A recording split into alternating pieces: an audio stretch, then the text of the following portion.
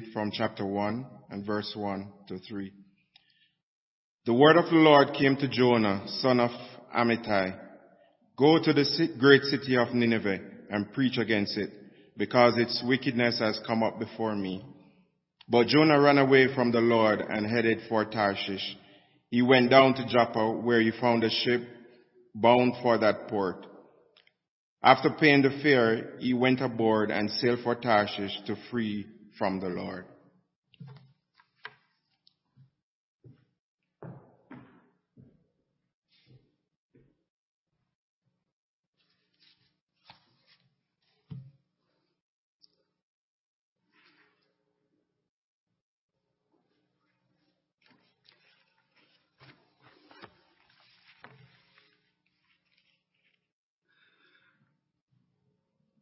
Pleasant day to everyone, and may grace and peace be with you. I just want to take this opportunity to greet those who are joining us online and to us here. I wish you a happy holidays. The title of our sermon today is Life's Purpose. This morning, I want to introduce you to a man whose life story is very similar to yours and mine. He had many struggles. When God clearly told him what he needed to do, rather than obeying, he disobeyed and suffered the terrible consequences. His name is Jonah. And his story is found in Old Testament books named after him. We are all aware that the story of Jonah as recorded in the Bible is a true story of an account that took place in history and one that cannot be disputed. Whenever you mention the story of Jonah, there seems the question, do you believe this story is literal or figurative? It is fact or fiction? I would answer them by a question. Do you believe Jesus was literally raised from the grave or figuratively? Is the resurrection of Christ fact or fiction? What does the resurrection of Jesus have to do with Jonah? Let's listen to the words of our Lord Jesus. In Matthew chapter 12, in verse 40 to 41, Jesus said, For as Jonah was 3 days and 3 nights in the belly of a huge fish, so the Son of Man will be 3 days and 3 nights in the heart of the earth. The men of Nineveh will stand up at the judgment with this generation and condemn it, for they repented at the preaching of Jonah, and now something greater than Jonah is here. That's why I believe in a literal Jonah who was swallowed by a literal fish that was swimming in some literal water because Jesus did. The book of Jonah is a small book. It only contains 48 verses, 1,300 words, and can be read in less than 15 minutes. As the story of Jonah unfolds, this short story carries a big message. The power of God's word and grace can change the direction of one life as well as many lives. When most people think about the book of Jonah, the first thing that comes to mind, a big fish and a place called Nineveh. But did you know that there are only 3 verses in these 4 chapters that deal with a big fish? Jonah's story is not primarily about a big fish. It's about his struggles and his disobedience going to this place called great city of Nineveh. From Israel, it is 550 miles northeast. It's the capital city of the Assyrian Empire. Nineveh was at this time the metropolis of the Assyrian monarchy, an eminent city. Nineveh described in our reading as great city. What made Nineveh great? First, its size. It was a huge city. The city of Nineveh was the capital of the Assyrian Empire and was a large and prominent city in its day. Ancient historians say that Nineveh was the largest city in the world at that time. It was the large, important capital of a dominating empire. Surely, an intimidating place to go. Today, Nineveh, the oldest and populous city of the ancient Assyrian Empire, situated on the east bank of the Tigris River and encircled by the modern city of Mosul, near modern-day Baghdad, Iraq. What made Nineveh great? Its strength, great in power and dominion. It was the city that for some time ruled over the kings of the earth. Assyria was the world power of the day. They ruled the known world for over 1700 years. What made Nineveh great? Great in the number of the inhabitants. Great in wealth. There was no end of its store. In Nahum chapter 2 in verse 9 tells us, plunder the gold, the supply is endless, the wealth from all its treasures. What's the problem of this great city? The problem of this great city is its sin. Nineveh was a great city and yet a hidden city.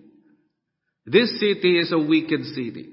Archaeology confirms biblical witness to the wickedness of the Assyrians. They were well known in ancient world for brutality and cruelty. We could learn about their brutality when you study the book of Habakkuk. To tell you some, they skinned people alive and would hang the skins on the wall. They buried people alive up to their necks and then drove a stick to their tongue. They cut off both legs and one arm so they could shake their hands as they died. Nineveh may have been due to its infamous brutality. Let's now dive into the text assigned.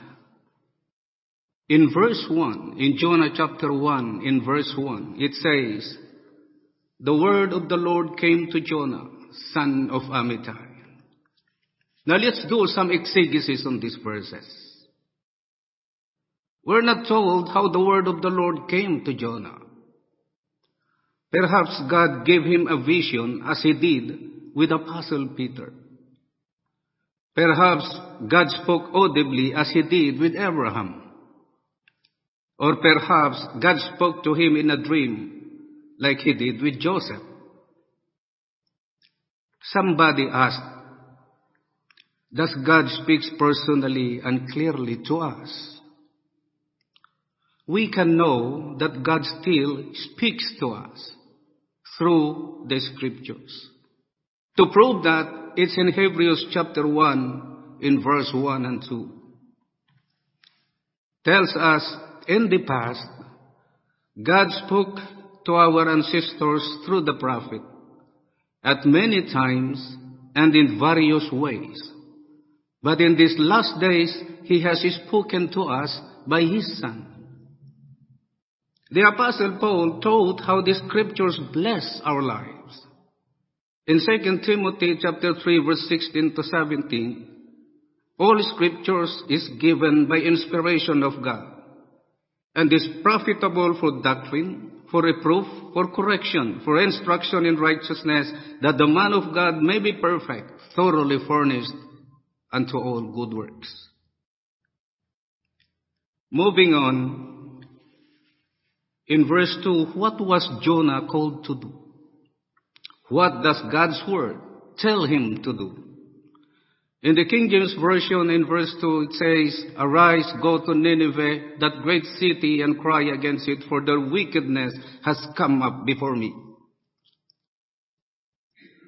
Wouldn't it be amazing if we could get a message from God with His instruction? The honor God put upon Jonah in giving him a commission to go and preach against Nineveh.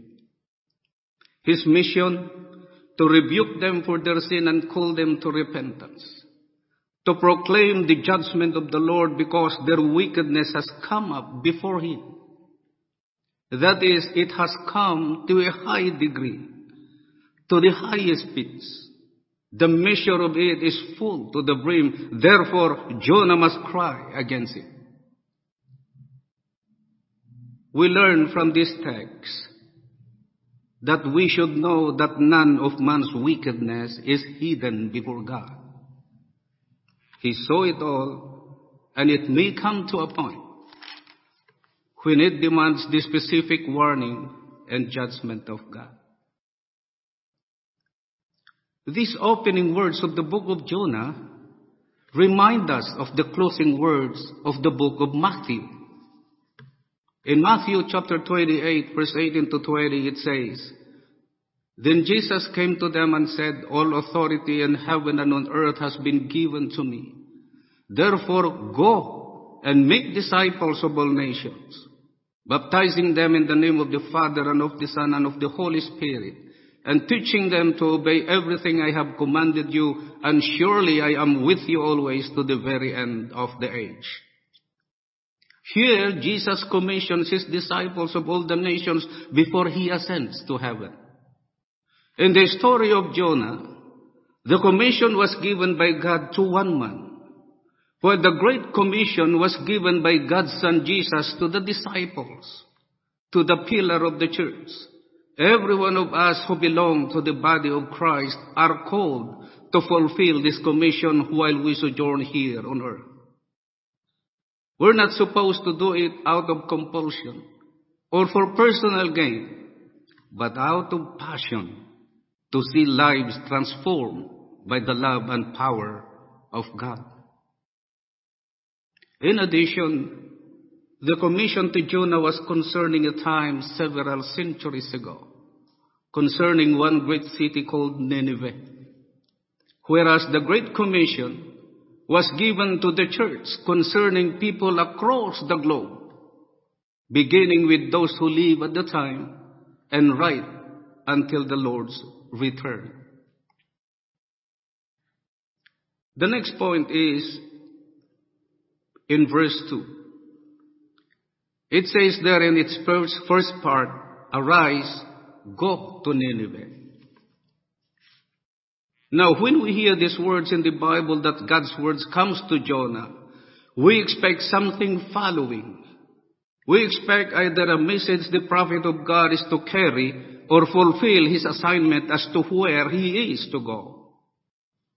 Arise, go in the Hebrew, it's double imperative. It points to an urgent call. Arise, go, no doubt are meant to elicit a prompt response. God clearly told Jonah to arise and go to Nineveh, but what we don't expect is that the word "but" in verse 3 and what follows. Jonah, it says, rose to flee. Jonah didn't just arise, he arose to flee. The word flee gives us impression of a movement that's faster than walking. I'll tell you what this is like. Imagine one of weddings. The minister wrap up his message, turn to the bride and ask her, "Do you take this man to be your husband?" And she doesn't even shout no. She runs out. That's what this is like. But far worse, Jonah escapes town. He flees from his assignment. He didn't want to do what God told him to do. Several reasons for this have been suggested. Most likely because he was terrified. This probably was going to be a suicide mission. Jonah had every reason to expect that at the very least he would be mocked and treated as a fool. He might be attacked and killed if he did what the Lord told him to do. This is like, imagine an Orthodox Jewish rabbi setting up on a little corner in Berlin in 1941. How long do you think his preaching would have lasted? But there was another reason. He simply didn't want the Ninevites to receive mercy. He knew how brutal they were. He wanted them to fry. But he knew that God was a God of mercy, and he didn't want any part of a Ninevites revival. He didn't want the Assyrians in Nineveh to escape God's judgment. In fact, the main reason Jonah ran was that he knew that if they heard the message, that they would repent and that God would forgive them. He wanted God to destroy them. In Jonah chapter 4, verse 2 tells us, "So he prayed to the Lord and said, 'Ah, Lord, was not this what I said when I was still in my country? Therefore I fled previously to Tarshish, for I know that you are a gracious and merciful God, slow to anger and abundant in loving kindness, one who relents from doing harm.'" In the story of Jonah, God asked him to proclaim a message of judgment to the city of Nineveh as their evil deeds that had come up before him. In the Great Commission, the church is commissioned to make disciples of all nations, which includes faith, repentance, baptism in the finished work of Christ in our behalf. It's an invitation to accept the gift of salvation, which is free for us, though it cost Jesus his very life. Our message, though an invitation, also contains a warning to both those who reject the gospel and to those who don't live out their faith on a daily basis. In John chapter 12 in verse 48 tells us, "There is a judge for the one who rejects me and does not accept my words. The very words I have spoken will condemn them at the last days." In 2 Thessalonians chapter 1 verse 7 to 8, Apostle Paul wrote, "And give relief to you who are troubled and to us as well. This will happen when the Lord Jesus is revealed from heaven in blazing fire with his powerful angels. He will punish those who do not know God and do not obey the gospel of our Lord Jesus." The next point in our exegesis is in verse 3. "But Jonah ran away from the Lord and headed for Tarshish." Tarshish. What is significant about that city? Tarshish is likely on the west coast of the Mediterranean in what is now modern-day Spain. Jonah is in Israel. Now, if I have a map and showed you all three of these places, something would strike you. You would see Nineveh on the right to the east, Tarshish on the left to the west, with Israel right in the middle. What does this mean? Jonah, when called to Nineveh, does everything he can to do the exact opposite. God called him to go east, and he deliberately goes west. What this look like? Imagine a Jewish man in New York during World War II, hearing God say, "I'm going to bring terrible judgment to Germany. I want you to go to Berlin and tell Nazi Germany to repent." Instead of doing it, the man heads for San Francisco and then hops on a boat for Hong Kong. Now, although we have difficulty nailing down precisely where Tarshish is, it's no doubt a literal historical place. But as a Rabbi Sheldon Blank says, It represents something bigger. He writes, what is Tarshish? In the story, it is anywhere but the right place. It is the opposite direction, the direction a person takes when he turns his back on his destiny. It is the excuses we give, our rationalization. Wherever the place was, one thing evident, it was not the place the Lord was sending Jonah. What's our Tarshish? Is it geographical location? Is it profession? Is it skills? Is it ambition? Whatever it is, one thing is clear, it's not where the Lord commissioned us to go. The Lord asked us to go into all the world to make disciples of all nations. But the question is, where are we going and why? Tarshish in our lives are the people and places that help us fulfill God's call, or are our Tarshish point cities, people, our jobs, our priorities, etc., that serve as stepping stones to get us as far away from the Lord's will for our lives as possible. When Tarshish was Jonah's goal, all he needed was the transportation to get him there, and find it. He did. Have we found the vehicle that would help us to accomplish the Lord's call? Or are we searching for one to get as far away from it as possible, and like Jonah, we're running in the wrong direction? Rather than headed toward Nineveh in obedience to God's word and will, we're headed to Tarshish in disobedience to God's word and will. Which direction are we headed? Nineveh or Tarshish? Obedience or disobedience?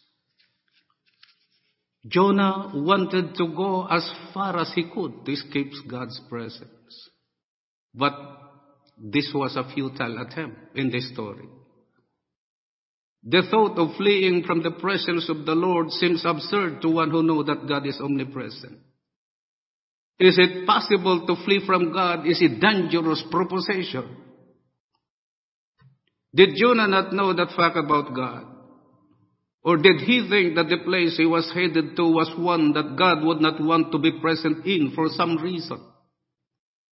In Psalms 139, verse 7 to 12 says, where can I go from your spirit? Where can I flee from your presence? If I go up to the heavens, you are there. If I make my bed in the deeps, you are there.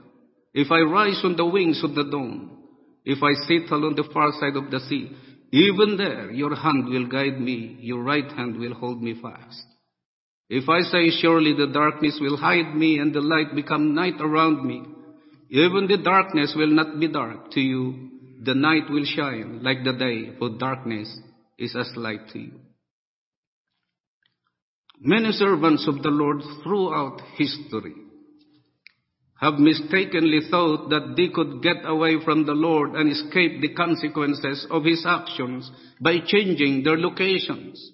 However, this text teaches us that is not possible.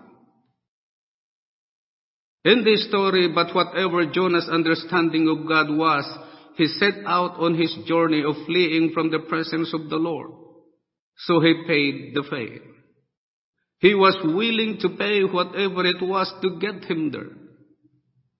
Let's pause for a moment and think of this. Are we doing all we can to let the Lord use us to fulfill his purpose for creating, calling, choosing us, namely to reach and disciple the world? Or are we paying our way, a way to move as far away from it as possible? The next point is in verse 3. In the King James Version it says, and went down to Joppa, and he found a ship going to Tarshish, so he paid the fare thereof, and went down into it. Jonah didn't just board the ship. But he actually seemed to have picked his spot on the ship, down into it. Jonah was smart in that. He knew which was the most stable part of the ship. Many of us in the church of today have taken rather the comfortable seat on our journey through life, one that's non-controversial, more and more inclusive of ungodly lifestyle, less and less firm in our stand for godly values, and living and we're sailing along in the ocean of life.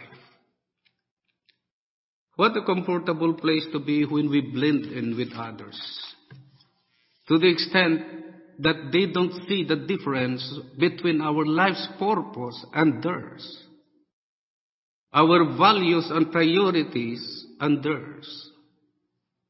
All were in the same boat, but not all were headed to the same destination. In a sense, while the crew and the other passengers were headed to Tarshish, Jonah was headed elsewhere away from the presence of the Lord. Have we gone down to a comfortable place so we can enjoy the journey with none but ourselves in mind? Or are we busy with the work of the Lord, namely saving those who are sailing aimlessly in life? God gave Jonah a purpose for that particular period in his life. And that was to be his mouthpiece to the people of Nineveh. It was a very clear purpose. And there was no doubt in Jonah's mind that this was a God-ordained purpose for his life. If each of us in the church are to ponder the purpose of our lives, very often we'll find ourselves drawing up a blank, because many of us haven't taken the time to discover our purpose in life yet. But in the Great Commission, the purpose of the church was spelled out clearly, spelled out in clear terms. The Lord has given every one of us in the church a lifelong purpose, one that encompasses all areas of our lives, including our time, money, and energy. We are called to carry the gospel message wherever we go and into every sphere of society. We are called to be witnesses to the world of Jesus' saving grace. In Acts chapter 1 verse 8 says, "Ye shall be my witnesses in Jerusalem and in all Judea and Samaria and to the ends of the earth." But we need to be aware that this message needs to be shared in love and not with an attitude of accusations or condemnation. So to put our life's purpose in perspective, we can say that each of us in the church have been called to take the gospel to the world, beginning right where we are in our circles of influence. Let's reflect in these questions. Are we fulfilling our life's purpose? Or are we sailing aimlessly? If we are fulfilling our life's purpose by lovingly serving the Lord wherever He has placed us, then let's continue full steam ahead.